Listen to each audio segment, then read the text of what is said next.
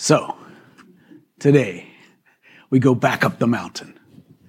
So last week, Jesus says this curious thing to the disciples. He says to them, somewhere in here. Maybe I didn't put it in there.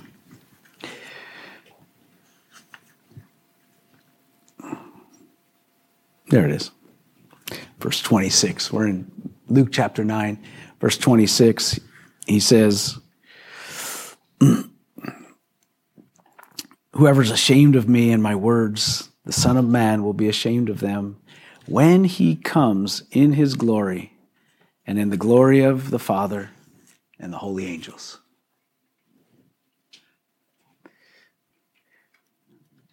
And then he says, truly, I tell you, some of you who are standing here will not taste death before you see the kingdom of God.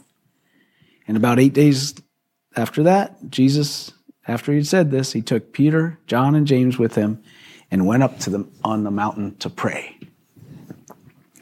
Jesus is talking about his second coming, which, as Maureen eloquently said to us, we don't talk about the future.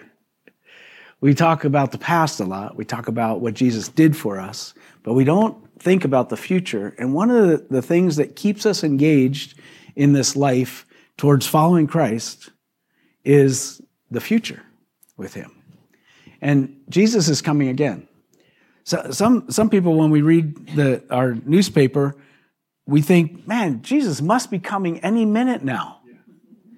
And Jesus taught in Matthew 24, when he was talking to the disciples, he said, it was as in the days of Noah when the coming of the Son of Man will be. They said, what's the sign of your, what are the signs?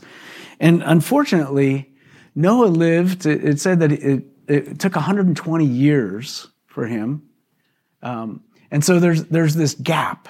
There's this gap time between what you think what you see, and you're going, okay, something's happening here. Because, if you look at preachers in the 20s, well, even in the 10s, let's say, do you remember 1910? Anybody know history? What was happening was there a First World War, right? And then after that, there was this beautiful event my mom talks about, the Depression. Okay, and then after the Depression, there was this other Second World War, yeah. And then after that, there was more madness, yeah, war. And if you listen to old preachers, which I do, I love to listen to old preachers. And all the way back, it doesn't matter how far back you go, they're like, these are the worst days. Jesus is coming again soon. But we know, because that was like 100 years ago, that we're in it, right? If it was 120 years from Noah, we're right on time right now. Anyway, a lot of people over the years they've asked me teach on Revelation or Daniel or whatever. Even in the book of Acts, the disciples asked. They said, "So when are you coming again?" And Jesus said to them, it's not for you to know. But you wait for me in Jerusalem, and you receive the Holy Spirit, and then you go from there, and you tell everyone about me. And then I will come. So Jesus is taking them up. Because he had just announced that he was going to die. And then they got the inkling that maybe what was going to what they had in their mind about what Jesus was going to do was not what was going to happen. And essentially, he said, "You're going to have to carry your cross." That's what Gio taught us a couple weeks ago. And carrying your cross means you were going to die. And so Jesus was informing his disciples that tough times are coming. Okay? You okay with that? But then he says, I'm going to take you on this spectacular journey up the mountain. And I'm going to show you something, just like we saw in Revelation chapter 5. I want you to see my glory so that when you experience difficult things in your life, you're not focused on the non-glory. Because that's where we have our mind. Our mind is in the non-glory. And he's going, you're going to go through some crazy times. You're going to die for me. But you're going to see me, and that is going to carry you through. So, these guys, they started to get overwhelmed by his thoughts, and Jesus says, come on, let's go up and pray. And last week we talked about, he invites them up, and he says, while Jesus was praying, all of a sudden his face was transformed, and in Matthew it says that it was metamorphized, that he was finally not just a man anymore, but he was God. We could see that this wasn't just a guy, this was God himself. And the glory wasn't like a spotlight on him, it was coming out of him. Because that's what glory does. That's why these people in Revelation are falling down and going, you're worthy, is because they realize who he is. Okay, so let's go up. So he says his appearance, his face was changed, his clothes became as bright as a flash of lightning. How bright is that? Pretty bright, guys. Okay. And then two men, Moses and Elijah, they must have had their name tags. Because how do we know it was Moses? I don't know. These guys, he must have told them later, that was Moses and Elijah. But anyway, appeared in glory. They appeared in glorious splendor, talking with Jesus.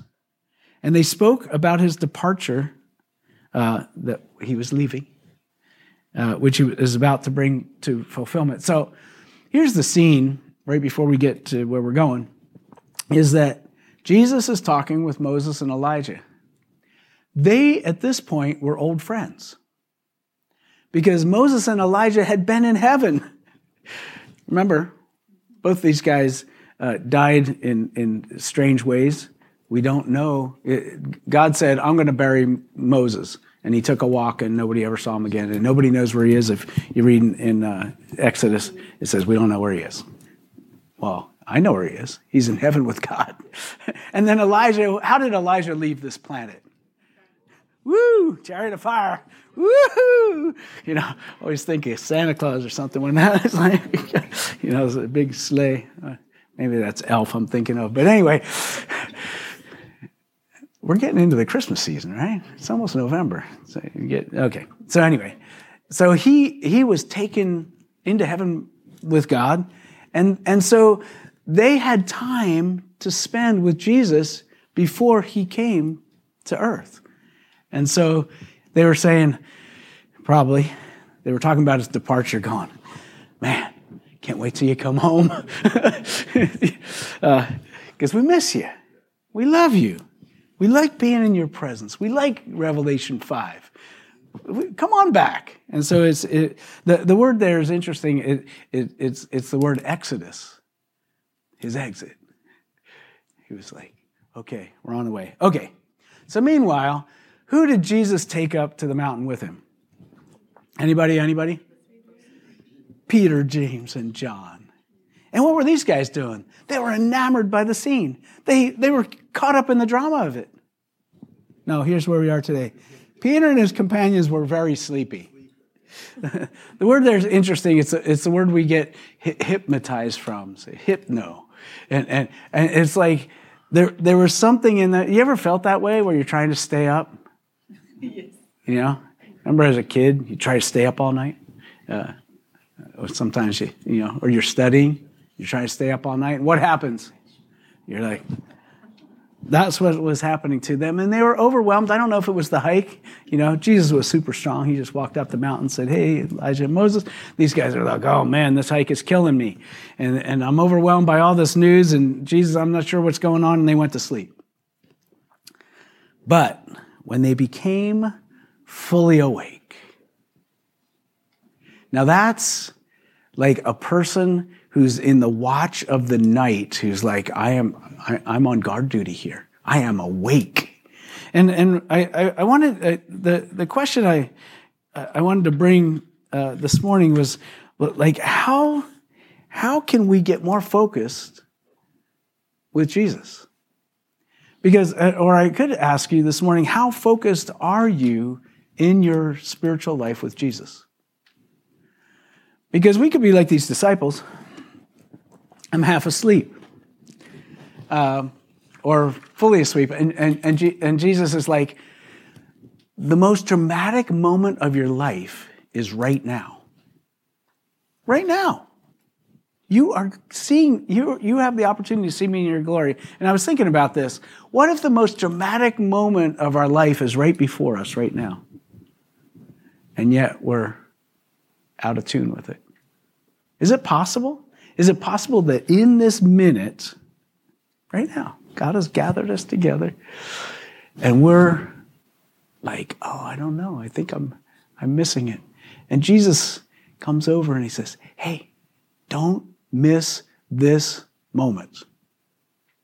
Be present to my presence right now. And I was thinking, you know what? What keeps me asleep? And I was thinking about all the distractions, because I spend time with the Lord every day, and I get into the mode of like in the presence of God. And then I walk away from there just asleep. Just asleep. I'm distracted by this and that, and all of life rushes in, and I just forget that his glory is still with me in this moment. Of course, you got worry. That can put you to sleep. These guys were worried. They're like, Jesus said, I'm going to die. I was like, I'm worried about this. Fear. Anybody afraid of anything? Afraid of the future? Read the newspaper. You go, man, what is going to happen? I mean, sometimes when I read the newspaper, I'm like, I should make some kind of drastic action. Here's the most drastic action you can do. Anytime you're afraid, yeah, don't read the newspaper. That's pretty drastic. That's okay. That's good to do. Also, the most drastic action is anytime you feel afraid, you stop and say, Jesus, my life is totally in your hands. And let him catch you. Okay. And then I just did put down the noise of the world. There's so many noisy things. Is there stuff clamoring for your attention? So these guys, they were hypnotized by the world, by their circumstances, by their stuff. And here was the most significant event of their life, was to have Moses and Elijah and Jesus at the same place, at the same time talking. And so anyway, when they're fully awake, Peter says, dude, we're missing it. It's kind of like, have you ever been on a retreat and you're like, God is here. And you're like, how can we just stay here? Isn't that nice? Going to men's, women's retreat, family retreat, something retreat. And you're like, oh, if we could just box this up. So he says, hey, let's build a spot for you guys to hang out. What's interesting, he says, let's build one for Moses, Elijah, and Jesus. And then they're out in the cold. They didn't say build it for me. They said let's build it for you guys. I think they recognize something. They recognize the fellowship of those that were connected with God. And they knew they weren't there. They're like, we better build these guys a spot. But it says right here,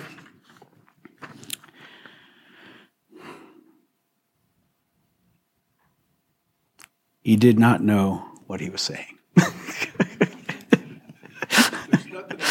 I know. I just love that. And it's in parentheses. I'm like, did somebody write this in? Was some scribe reading this and going, okay, and he was saying this, and then he's like, he didn't know what he was saying. And then all of a sudden it got copied 10 million times until we got the Bible. Or did the Holy Spirit just say, put this in here, Luke, he didn't know what he was saying. He was totally missing it. Was he overwhelmed with the situation? Or was he just not aware of his circumstances? Anyway, we don't know. It's all it says is he did not know what he was saying. But while he was speaking, a cloud came. This is so dramatic. I mean, I can live in this. I mean, somebody needs to put this on film. Probably somebody has. Okay. But while he was speaking, a cloud appeared and covered them. And they were afraid as they entered the cloud. Okay, let me read you something. You guys okay? You gave me a little extra time. I'll spend a couple of minutes reading another scripture to you. So the cloud that covers the mountain is always a sign of the presence of God. And what they were experiencing, they saw the glory of God, but the thing that brings us into focus is when we experience the presence of God. But the presence of God is truly scary. I won't say scary, but it's fearful. Because in that place is where the transformation comes. Do you know that? When you enter the cloud, then all of a sudden you hear the voice of God, and the voice of God says, we must become like Jesus. We're taught that it's our transformation into the image of Christ, and that comes by being in his presence. Is everybody still following me here? Okay. Now this harkens back, this entering into the cloud, all the way back in Exodus, and Moses is one of the first people that experiences this. And I wanted to read it to you because as soon as I read that, I thought, Moses. And the Lord said to Moses, this is Exodus 19, and the Lord said to Moses, I am going to come to you in a dense cloud, so that the people will hear me speaking with you and will always put their trust in you. Then Moses told the Lord what the people had said. And the Lord said to Moses, go to the people and consecrate them today and tomorrow. Have them wash their clothes and be ready on the third day. Because on that day, the Lord will come down on Mount Sinai in the sight of the people. Isn't this beautiful? Put limits for the people around the mountain and tell them, be careful. Don't approach the mountain. Don't even let your foot touch it. Whoever touches the mountain shall be put to death. It's this fearful place that the holy God, not the American Christian God, it's like my best buddy, but the holy God is revealing himself to us, and bam, we get to see the full picture. Okay, here it is. No person or animal shall be permitted to live. Only when the ram's horn sounds a long blast may you approach the mountain. So there is an opportunity to come, but you have to wait. Okay, after Moses had gone down the mountain to the people, he consecrated them and they washed their clothes. On the morning of the third day, there was thunder and lightning with a thick cloud over the mountain and a very loud trumpet blast, and everyone in the camp trembled. Then Moses led the people out of the camp to meet with God, and they stood at the foot of the mountain. Mount Sinai was covered with smoke because the Lord descended on it with fire. The smoke billowed up from it. It was like smoke from a furnace, and the whole mountain trembled violently. And as the sound of the trumpet grew louder and louder, Moses spoke, and the voice of God answered him. The Lord descended to the top of Mount Sinai and called Moses, come up to the top of the mountain. This was the same story they were experiencing. Come up to the top of the mountain. Enter into the cloud. Hear the voice of the Father.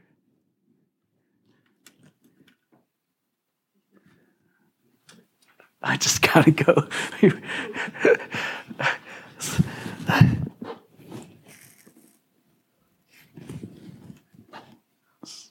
Sorry.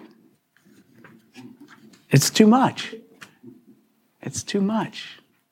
But this is the same call he has on our lives. This is the very call of God for every child of God. It's come up to the mountain. So anyway, while Peter was talking, a cloud came and covered him. And he's like, hold on, I was just talking. He was interrupted by the presence of God. I need to be interrupted by the presence of God. I need to stop talking because it's in the silence we can hear his voice.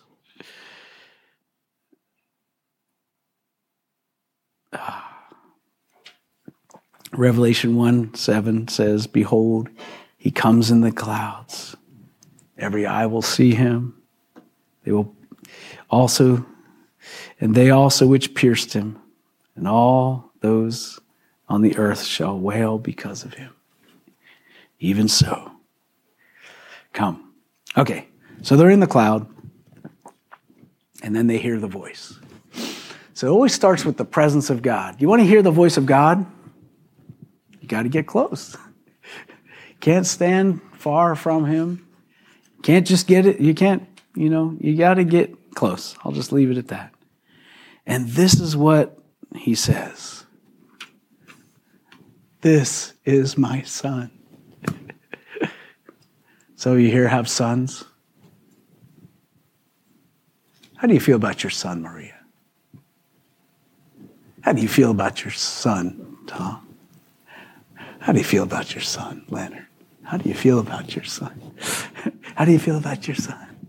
How do you feel about your son? We got a lot of dads here with sons. How do you feel about your son? This is my beloved son. This is God Almighty saying this. He's like, this is my son. Listen to him.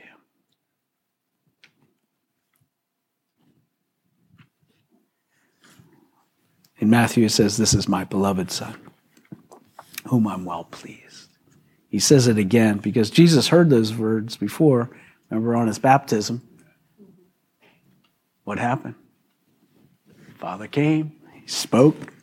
This is my beloved son, in whom I'm well pleased, who hadn't done anything yet. And here he is at the end of his life. He's going to the cross. And once again, the Father said, this is my beloved son. You know who you are. Okay. So the voice of God. My greatest passion as a pastor is for people to hear the very voice of God for themselves. Sometimes you go, that was a good message, Pastor. And you go, I think I heard the voice of God through what you said. And we do hear the voice of God through people. But we have to listen. And then sometimes we're reading the Bible and we're like, that is the voice of God. It's like the whole thing's the voice of God. I'm overwhelmed by the Bible because there's too much of it now for me. It used to, because I just want to live with 2 verses. And then I turn and I'm like, oh no, there's more. Shoot, I'm not going to be able to digest all of this in my lifetime.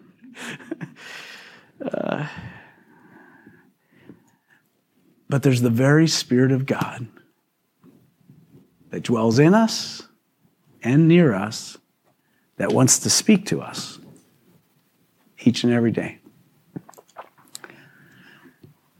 I believe this is what the event was going to teach Peter and James and John, because they were, as you know, they were the ones that were going to drive everything forward for the kingdom of God for the next season of their lives until they were killed.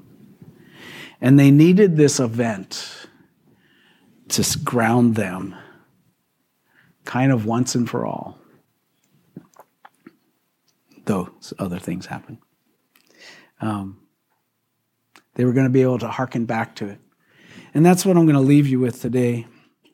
I told you last week that John said, and we beheld his glory, the glory of the one and only.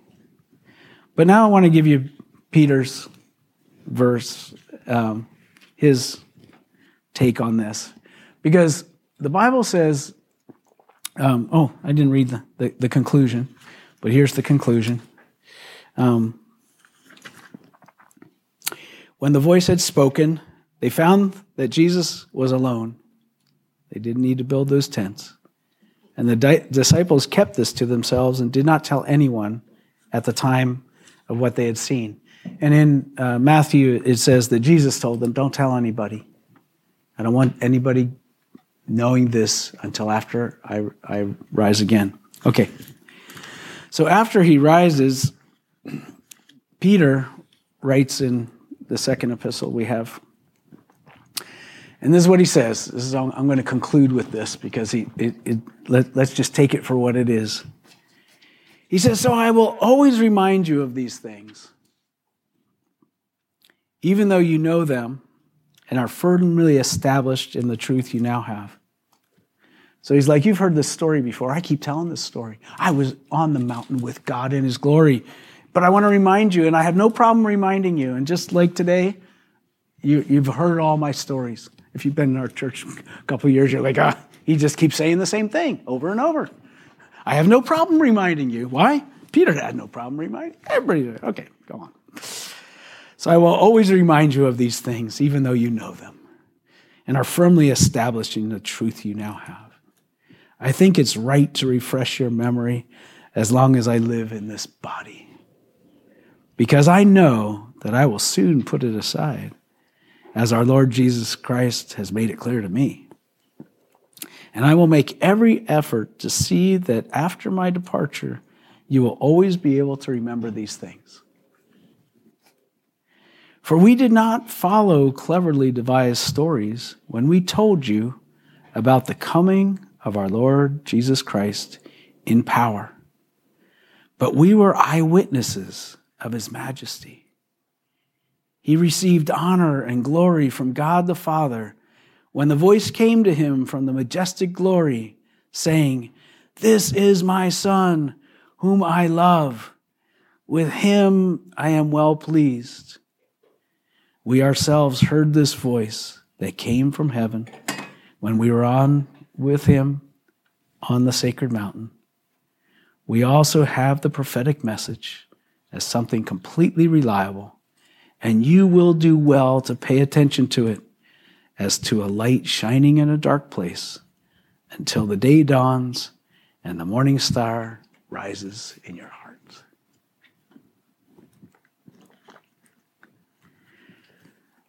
What an event.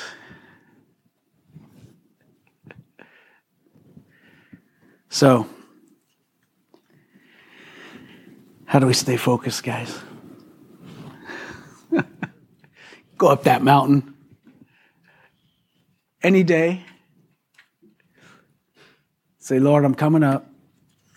I want to be with you. I want to hear your voice. I want to know your love. This was the beginning of the end. He was going to save us from our sins the first time. But when he comes in glory the second time, it's not to save us from our sins. It's to make everything right on earth. You know, there's a lot of stuff out of joint on the earth right now. But Jesus is coming to set it all right. And that we can rest. So, let's pray. Lord, God, Savior, Master, glorious one, the majestic glory. Words cannot describe who you are to us. We read these things and we say, wow, I'd like to be connected with God in that way. Because that's what our hearts long for. We're not going to be content for a surface Christianity. We want the real thing. And so this morning, Lord, just wake us up to the moment that we're in right now, that we could be present knowing your presence. Lord, take us into the cloud, even the cloud of unknowing. We don't have to know. We just need your presence. And Lord, let us hear your voice.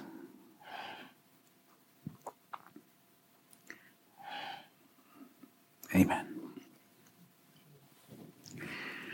All right, everyone. Oh, I hope I was able to communicate that. Because, dang, if you stay in the Word a little bit of time and meditate on a thing, it can just take you over. And to express it is hard.